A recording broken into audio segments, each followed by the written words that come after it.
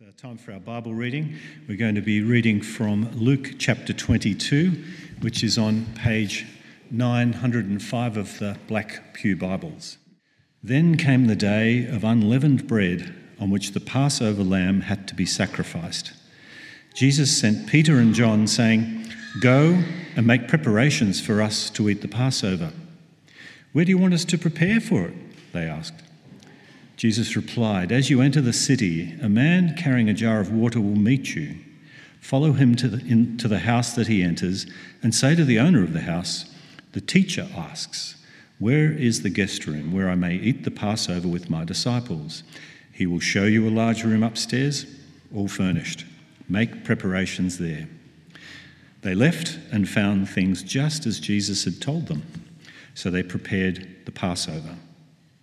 When the hour came, Jesus and his apostles reclined at the table, and he said to them, "I have eagerly desired to eat this Passover with you before I suffer. For I tell you, I will not eat it again until it finds fulfillment in the kingdom of God."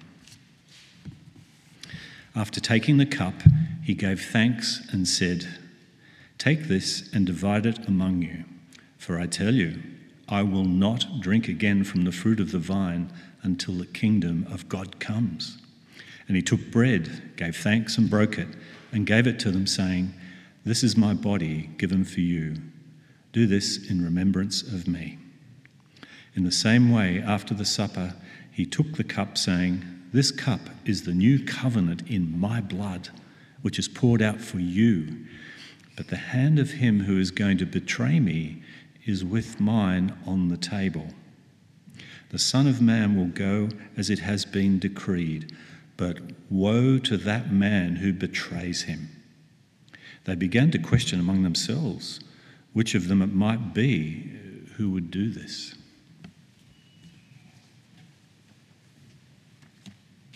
A dispute also arose among them as to which of them was considered to be the greatest. Jesus said to them, "The kings of the Gentiles lord it over them, and those who exercise authority over them call themselves benefactors. But you are not to be like that.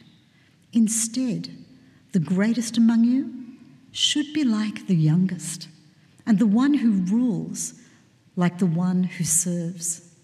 For who is greater, the one who is at the table or the one who serves? Is it not the one who is at the table? But I am among you as one who serves. You are those who have stood by me in my trials, and I confer on you a kingdom, just as my Father conferred one on me, so that you may eat and drink at my table in my kingdom and sit on thrones judging the 12 tribes of Israel. Simon, Simon, Satan has asked to sift all of you as wheat, but I have prayed for you, Simon, that your faith may not fail. And when you have turned back, strengthen your brothers." But he replied, "Lord, I am ready to go with you to prison and to death." Jesus answered, "I tell you, Peter, before the rooster crows today, you will deny 3 times that you know me." Then Jesus asked them, "When I sent you without purse, bag, or sandals, did you lack anything?" "Nothing," they answered. He said to them, "But now, if you have a purse, take it, and also a bag. And if you don't have a sword, sell your cloak and buy one. It is written, 'And he was numbered with the transgressors.' And I tell you that this must be fulfilled in me. Yes, what is written about me is reaching its fulfillment." The disciples said, "See, Lord, here are 2 swords. "That's enough," he replied. Jesus went out as usual to the Mount of Olives, and his disciples followed him. On reaching the place, he said to them, "Pray that you will not fall into temptation." He withdrew about a stone's throw beyond them, knelt down and prayed, "Father, if you are willing, "Take this cup from me, yet not my will, but yours be done." An angel from heaven appeared to him and strengthened him. And being in anguish, he prayed more earnestly, and his sweat was like drops of blood falling to the ground. When he rose from prayer, he went back to the disciples. He found them asleep, exhausted from sorrow. "Why are you sleeping?" he asked them. "Get up and pray, so that you will not fall into temptation." This is the word of the Lord. If you had 24 hours left to live, what would you do? How would you feel? 10:36 a.m. tomorrow, Monday morning, you will breathe your last breath. Kind of changes things, doesn't it? And that's where Jesus is. He knows it. He knows he's going to die. Sometimes we think about the gospel in these spiritual, cosmic terms, but we actually distance ourselves from the reality of what Jesus did. We can't disconnect ourselves from his humanity and to understand what it truly cost him, what he truly accomplished in the way that he went about going to that cross. So this Sunday, leading up to Easter, I just want us to immerse ourselves in his final hours, get a sense for his heartbeat, truly learn what it was like for what Jesus did and what that means for us, so that when we get to Good Friday next week and Easter Sunday, we can have hopefully a fresh, new appreciation of the grand, cosmic, eternal stuff because we've gotten close to the heartbeat of Jesus, the Son of God. So we're just going to walk through this passage. We're just going to see who Jesus is and what Jesus has done. So I want you to keep your Bibles open. That would be great as we encounter the heart of Jesus. The first thing that we're going to look at is Jesus' love. Jesus' love. You've got all these details in the first bit of the reading coming up to this Passover meal where Jesus says, go talk to this dude, he's going to prepare this stuff, and there's going to be a room, and it's all a bit confusing. But don't get lost in the details. This is an ordinary moment in the life of Jewish people to gather for the Passover. This was the pinnacle of the Jewish calendar because it was the declaration of God's love, God's freedom, God's care for his people. And so this is the center, and it's no mistake that this is the moment at which Jesus dies. There is no mistake. And with Jesus' final hours, look at verse 15. He says to his disciples, "I have eagerly desired to eat this Passover with you before I suffer." He could spend his last hours doing anything, and he's saying, I just want to be with you, my friends, my brothers, my companions. There's no other place that he would be. But unlike me, if I was to know that I would die in 24 hours, I think I'd just be a mess. And it'd be everyone else's job to hold me together and to comfort me, and we'd all just kind of have a big cry fest, and it'd be all over the place. But Jesus wants to be with his closest friends because there's nowhere he'd rather be. But he spends his final hours on them. He gives himself over to what they need, not what he needs. It's incredible that Jesus, in the good moments, is able to love and to serve and to have compassion. But when the rubber hits the road, when he's right at the end of his life, he still looks upon his disciples and says, I love you. I am for you. He actually takes his final meal, and it's familiar. We know about the Last Supper. We've heard about it. It's famous. There's pictures, there's stories, there's all sorts of stuff. But just put yourself in the seat of Jesus. His final meal, he gives over to creating really an eternal pillar for his people to depend on him. Because even today, as we're going to go out into the foyer and do it soon, we get to take the Lord's Supper. He uses his final meal to love his disciples so well so that they might consistently and tangibly, as they eat and drink, be rooted in the love that he gives them. It's incredible. And it's the truth today. It anchors us in grace. Even now, in 21st century Sydney, Jesus has given us the gift of his final day, so that we can appreciate him, so that we can love him. But it's not a mistake, it's not a coincidence that we're at Passover, and this is when Jesus walks to the cross, and this is when Jesus dies. Because Passover was really about the love of God being poured out upon his people. And when Jesus dies, he gives over himself for the love of his people. The disciples, if you look, they're enjoying the Passover. Verse 14, Jesus and his apostles reclined at the table. They're going through the motions. They're eating the bread. They're drinking the wine. They're doing the things. And they're looking back to Exodus. They're looking back to thousands of years ago a bit over 1,000 years ago, when God's people were rescued out of slavery and set free with the blood over the doorpost. And they're looking back without realizing that Jesus' eyes are on something entirely different. Jesus is serving, offering wine and bread and looking at his disciples, not looking at this lamb that died, but looking upon his own death. He's preparing to be sacrificed on their behalf. The heart of the Passover, an unblemished lamb slaughtered and the blood splattered across the doorfront of your home so that you would survive and live. Easter, the moment where your life, your broken, sinful, mistaken life is saturated in the blood of Jesus. He washes you clean. It's the great irony that we dip our robes in the blood of the Lamb and they come out cleaner and purer than we could ever imagine. He covers us in his blood. And so this moment is so beautiful as Jesus looks at each one of his brothers, his friends, and he says, "Take and drink this. This is my blood." Not a metaphor, my blood that is shed for you. And you get to take it because you get to receive it. And it's going to change everything for you. Take this bread. This is my body that is going to be broken for you. Beaten, bruised and battered for you.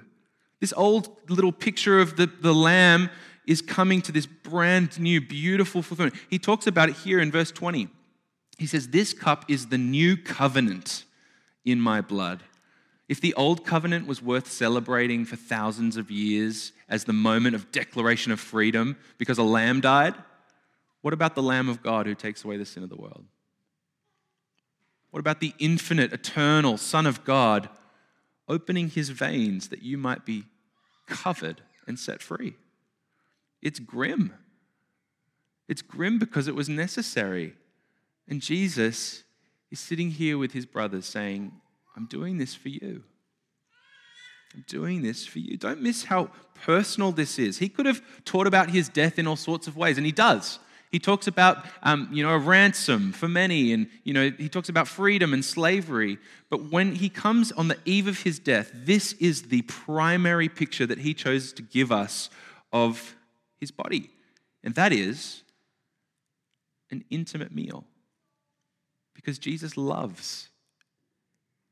He doesn't offer forgiveness from a distance, kind of throwing his blood over there so that you might catch a little bit.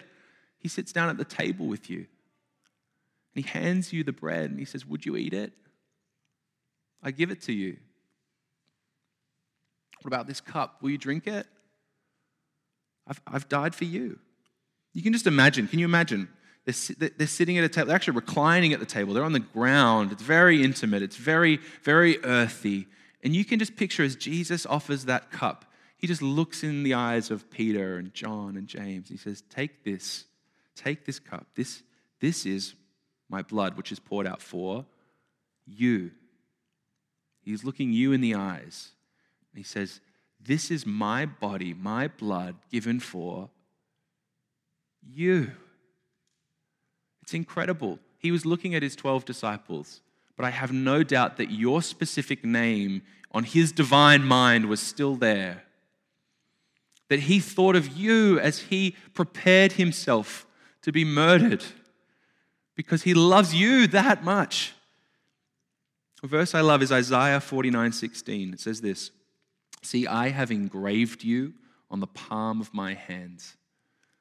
On Jesus' scarred hands, your name is tattooed. Maybe not literally, but figuratively. He knows you specifically. And at that intimate setting, you are on his mind. And when we go out there and we take the Lord's Supper together, we are in that room. We are sitting with our Jesus as he offers himself for us. Not that he dies again when we do it, but that we remember you were on his mind and he loves you. At the heart of who Jesus is, at the heart of everything, is that he loves you. Do you know that?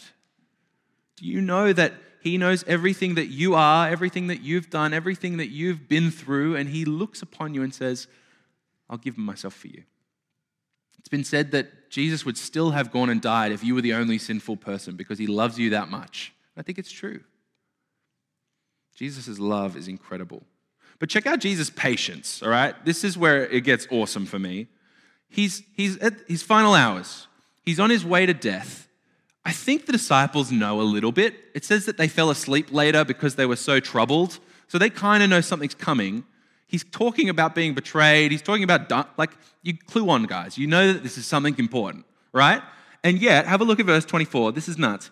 A dispute also arose among them as to which of them was considered to be the greatest. If you're sitting there as Jesus, you're like, come on, dudes. I'm about to be killed, and you guys are talking about who's the greatest? James is like, bro, did you see me exorcise that demon? I am the apostle. And you go, Peter, I'm the rock at which we're going to build the church upon, right? And they're like, Peter, the only rock you are is rock-headed. You know, like you can just imagine them just being so stupid as they debate around this table. Which one of us is going to be better? Again, final 24 hours, you're sitting with your closest friends, and they make it all about them. What do? Well, Jesus, right through to the end, is so patient with thick-headed people like you and me. And he still dedicates his words, his time to loving them. It's incredible. It's incredible. You don't need to look any further than Peter to see that Jesus is so patient. In verse 31 to 32, it says this, Simon, Simon, or Peter, Satan has asked to sift you all as wheat. Isn't that terrifying? But I've prayed for you, Simon, that your faith may not fail, and when you have turned back, strengthen your brothers. A little later, I tell you, Peter, before the rooster crows today, you will deny 3 times that you know me. Jesus knows right from the beginning that this man is going to be a coward, and he's going to walk away, and yet he says, Simon, I prayed for you, that you'll come back. And you know what? When I called you, Peter, the rock on which I will build this church, I knew that you'd deny me. I did. And I still chose you. Why? Because I am the patient God who bears with all of your inconsistencies, all of your flaws, all of your failures. Even after you come to faith, as you fail again and again and again, I'm still there. I'm still patient. I still love you. Do you look at Jesus like that? To know that even now, as you still stuff it up, don't live as you potentially ought to, he's still just there with arms wide open, ready to receive you. Instead of rebuking the disciples for talking about being greatest, he instead says, you're not to be like that. Look at me. I'm serving you literally right now at this table. You go to John and you get to see him washing their feet. It's a tangible example. He said, don't be like that. I'm for you, and you need to be different. In Matthew 11, he says, come to me, all you who are weary and burdened, and I will give you rest, for I am gentle and humble in heart. That is our Jesus. Whether you're weary because life is hard or you're weary because your own sinfulness keeps getting in the way, Jesus says, come to me. He's patient. He doesn't want you to come because you feel guilty. He doesn't want you to come because you are just at the end of your rope. He just wants you to come because he loves you. He wants you to come because he is gentle and humble in heart. I wonder if there's anyone sitting here today who's still just living with a burden of guilt on them. The weight of sin and all of their shame just kind of sitting there when Jesus, you don't need to carry that anymore. You can come back to me. And when you stuff it up again, you can come back to me again until that final day when I make you perfect. You can always come back to me. Sometimes when I fall apart, I sin, I feel like I need to give God a couple of days to cool off, as if he's like angry dad, and I've got to make sure, okay, wait till he's feeling a bit better, then I'll come and say, so. He just wants me to come back immediately because he loves us. He gets us. And the reason this is so powerful is because he doesn't just say it. He doesn't just talk about it. He embodies it. And this is where we get to Jesus' example. This is where you get to see the heart of Jesus come to life, because all of us can talk a big game, right? We can present ourselves in a way to say that we are something that we're not. But Jesus, when the rubber hits the road, he lives it. It's incredible. When he starts talking to them, look at this, verse 25, the kings of the Gentiles lord it over them, And those who exercise authority over them call themselves benefactors. But you are not to be like that. Instead, the greatest among you should be like the youngest, and the one who rules like the one who serves. For who is greater, the one who is at the table or the one who serves? Is it not the one who is at the table? Catch this, but I am among you as one who serves. You've been a follower of Jesus for a while. You know that. You know that Jesus is a servant. You know that Jesus washes feet. But don't let that be a distant thing that you know about. Let it be the heartbeat of your faith, that you realize that Jesus, the Son of God, serves you, gets his sponge in between the dirty feet of his disciples, and is willing to debase himself and humiliate himself for your sake. It's incredible, not just because of all that he does to serve, but because of who he is. When you catch a sense of how glorious Jesus is, you just are floored by everything that he gives up and everything that he does. He is the eternal one. He is the Almighty God himself. He is the Alpha, the beginning, and the Omega, the end. John 1 says that he was the Word who was with God at the beginning, the Word who was God. This is God we are talking about. He's the one through him all things were made, and currently all things hold together. He's literally sitting at a dinner table talking about his death while he holds them together. This is the Jesus that takes his clothes off and takes the posture of a servant. And this is the Jesus who dies to ultimately serve you. There's an incredible poem. I don't know if you're into poems, but I'm going to give it to you anyway. An incredible poem by John Piper that I came across a few years ago, and it's really helped me to grasp a little bit of what we're talking about. It'll come up on the screen. It's called Calvary Love. It's talking about Jesus. It says, he held the world between thumb and finger like a tender grape. And when the spike was driven through his hand, his muscles flinched with world-creating force, and crimson wine dripped from his fingertips. But with omnipotent resolve, he neither dropped nor crushed the grape. Can you believe that? Jesus, to die for you, held together with his power the very spikes that went through his hands. Held the life of those who were hammering those spikes in. With everything that Jesus is as the eternal, powerful God himself, he directs it all for you and for me. It's incredible what Jesus does, what Jesus sets for us. When you really just come close to the heart of Jesus, that he would be willing to go through all of that. There is no one like this Jesus. It changes everything, especially when you see what he goes through in himself and in his soul. Because we move away from the dinner table and we come to the Mount of Olives and we get to see Jesus in his grief. Have a look at verse 44. He's in the mount, he's praying, and it says, and being in anguish. You'd think, oh no, but he's the infinite Son of God. How could he feel that way? Because he became a man for you. He feels everything that we feel. And the word here for anguish is the word for agony.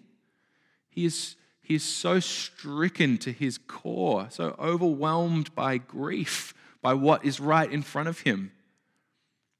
It's one thing for us to talk about, look at him, the Son of God holding the grape.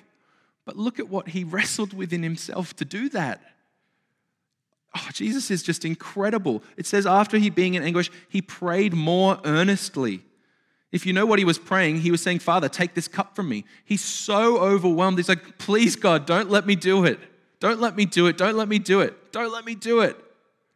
He's just so overwhelmed that it says his sweat was like drops of blood falling to the ground. Some people have tried to suggest that this is like a physical thing, that it can happen when you get that distressed, that you can sweat blood. I don't know if that's a real thing or not, but regardless, he is just so physically having a visceral reaction that there is sweat hitting the floor. I don't ask you to think about it like this to hurt you, but to realize what God has given you. Think back to a time in your life where you've suffered, where you've had incredible pain or loneliness or grief. You've lost someone that you loved. Think of that, just that visceral tightness in your chest and that sense that it'll never be okay. Jesus went through that. He's been there. He knows what you've experienced. But more than empathy or camaraderie or being able to go, yeah, I've been there too, brother. I've been there too, sister. It's that he did it for you. He went through that for you. He was willing to go all the way there for you. A preacher I love was preaching on a text like this, and he talked about his professor who, while they were on a trip to Israel, they went to the Mount of Olives and they stood in the place that they thought this all happened. And they opened up their Bibles, they sat and they started reading about all that Jesus went through. And about halfway through, this internationally renowned professor of New Testament, with incredible learning and the ability to preach and communicate like no one else, he just broke down and started weeping. And he asked everyone there's forgiveness that he couldn't finish the lecture because he was overcome. How could I be in this place where the Lord went through all that for me? And he didn't finish the lecture. They walked away. And when I heard that, all I could think was, all I want to be is that man. It is so easy to forget what Jesus paid for us. Never let our hearts grow cold to what Jesus carried upon his shoulders. He gave so much of himself. It's incredible. He goes through all of these things, and then look at verse 45. When he rose from prayer and went back to the disciples, he found them asleep, abandoned again, alone again. And yet, he follows through. He keeps going, and this is the last thing. We see that Jesus is obedient to the end. Even with all of this happening, he refuses to let go. The way he prays is incredible. Father, if you are willing, take this cup from me, yet not my will, but yours be done. And he meant it. You know, sometimes when we pray, we say, God, just lead me where you want me to go, but we don't really mean it. We just want to do our own thing and hope that God approves of it. He's about to die. He said, not my will, but yours, God. He was obedient to death on a cross. I think we need to remember when we use these language in prayer, when we talk about not my will, but yours, that the context of that was the imminent crucifixion of the eternal Son of God. The will of God is not just a choice for our comfortable moments. Do you notice what Jesus told the disciples to pray at verse 40? He said, pray that you will not fall into temptation. I don't think Jesus is saying that because he's looking at them being like, oh, you guys have that problem with being tempted. You better pray that it doesn't happen to you. I think he's saying that because he's like, that's what I'm praying. Because my temptation is to run away right now and leave you all dead in your sin. And I'm going to go hang out with Mary Magdalene as the Da Vinci Code tells me to, you know? It's just ridiculous. He's saying, don't fall into temptation. Pray, because I am feeling the weight of everything that I'm about to go through. And I just want to run away. I just want to give it up. He knew that it wasn't just the physical pain that he would go through. He knew the spiritual pain and the emotional pain of what it would mean to be on that cross. Because in verse 42, he says, Father, if you're willing, take this cup from me. That's really intentional language. The cup in the Old Testament was this picture of an image of God's wrath, that when you drank from the cup, you were receiving the judgment that was rightly yours by God. And he's saying, take that cup away. I don't want to feel your wrath. Not just dying on a cross, but the infinite eternal God, Father and Son in perfect relationship for all eternity, to then carry the weight of sin of the world on your shoulders and your Father turning his face away from you? Please, Lord, no. When he's on the cross and he says, my God, why have you forsaken me? Again, alone, abandoned. Finally, in the most incredible and brutal way, between the Father and Son. He drinks that cup because it's your cup. He takes that judgment because it was your judgment. And notice the cool little language play here, that here he's taking the cup of judgment, but at the table, the Lord's Supper, as they sat around, what did he do? He offered his cup. He offered his blood. He offered his life for you. He does the swap. He takes it upon himself. And then verse 45, when he rose from prayer and went back to the disciples, I just think that he could have so easily walked away. They were all sleeping. He could have slipped off into the distance. And that was the moment, I think, that final moment where he made the decision, I will be obedient all the way through. That's the heart of Jesus. For you. Don't let that go by. It is for you. Jesus' love, Jesus' patience, Jesus' example, Jesus' grief, Jesus' obedience, all for you. Take a moment. What strikes you the most? What do you need to hear? What do you need to hold close to your heart? The last thing I just want to draw your attention to, that in this passage, there are only 3 things that Jesus asks of disciples. All of it is him giving himself away for them. There's only 3 things that he asks of them. 1, he asks them to receive, just to take the cup, take the bread, receive everything that Jesus was offering you. You have to say yes. You can't just enjoy it from a distance. You must come up close to this Jesus who would give himself for you, and you need to receive it. And I think that's an ongoing reception. That's why we do the Lord's Supper, so that we can come back to the heartbeat of Jesus and the sacrifice of Jesus and just receive it. You don't do anything other than eat and drink. It's incredible. The second thing is, it says, remember. So he says, take this cup and do it in remembrance of me. And so he's saying, the other thing that you can do is just keep on eating and delighting in the grace that I'm about to give you. You don't need to mourn for me. You don't need to worry about me. Just enjoy it again and again and again. And the only thing that he really does say you should do this is he says, pray that you will not fall into temptation.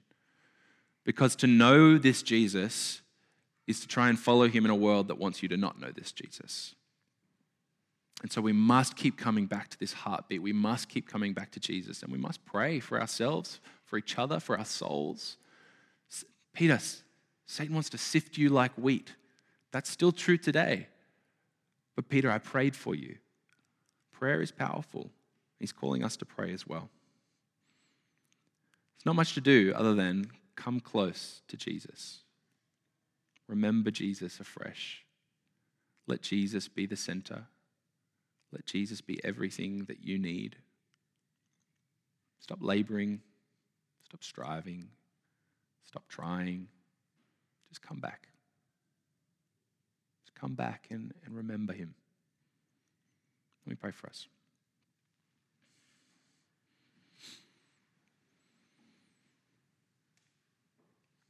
Lord Jesus, we talked about it for the past 30 minutes, and yet we still can only get a tiny sense of what you went through for us. For us, we don't deserve it. You are so incredible. It's the reason you told us in the scriptures, pray that we might grasp how high and wide and deep the love of Christ is, because it is so unfathomable, Lord Jesus. Thank you. Thank you for your love. Thank you for your life. Thank you for your example. Thank you for what you did. We rest in you. We depend upon you. We receive you, God. Thank you again. Amen.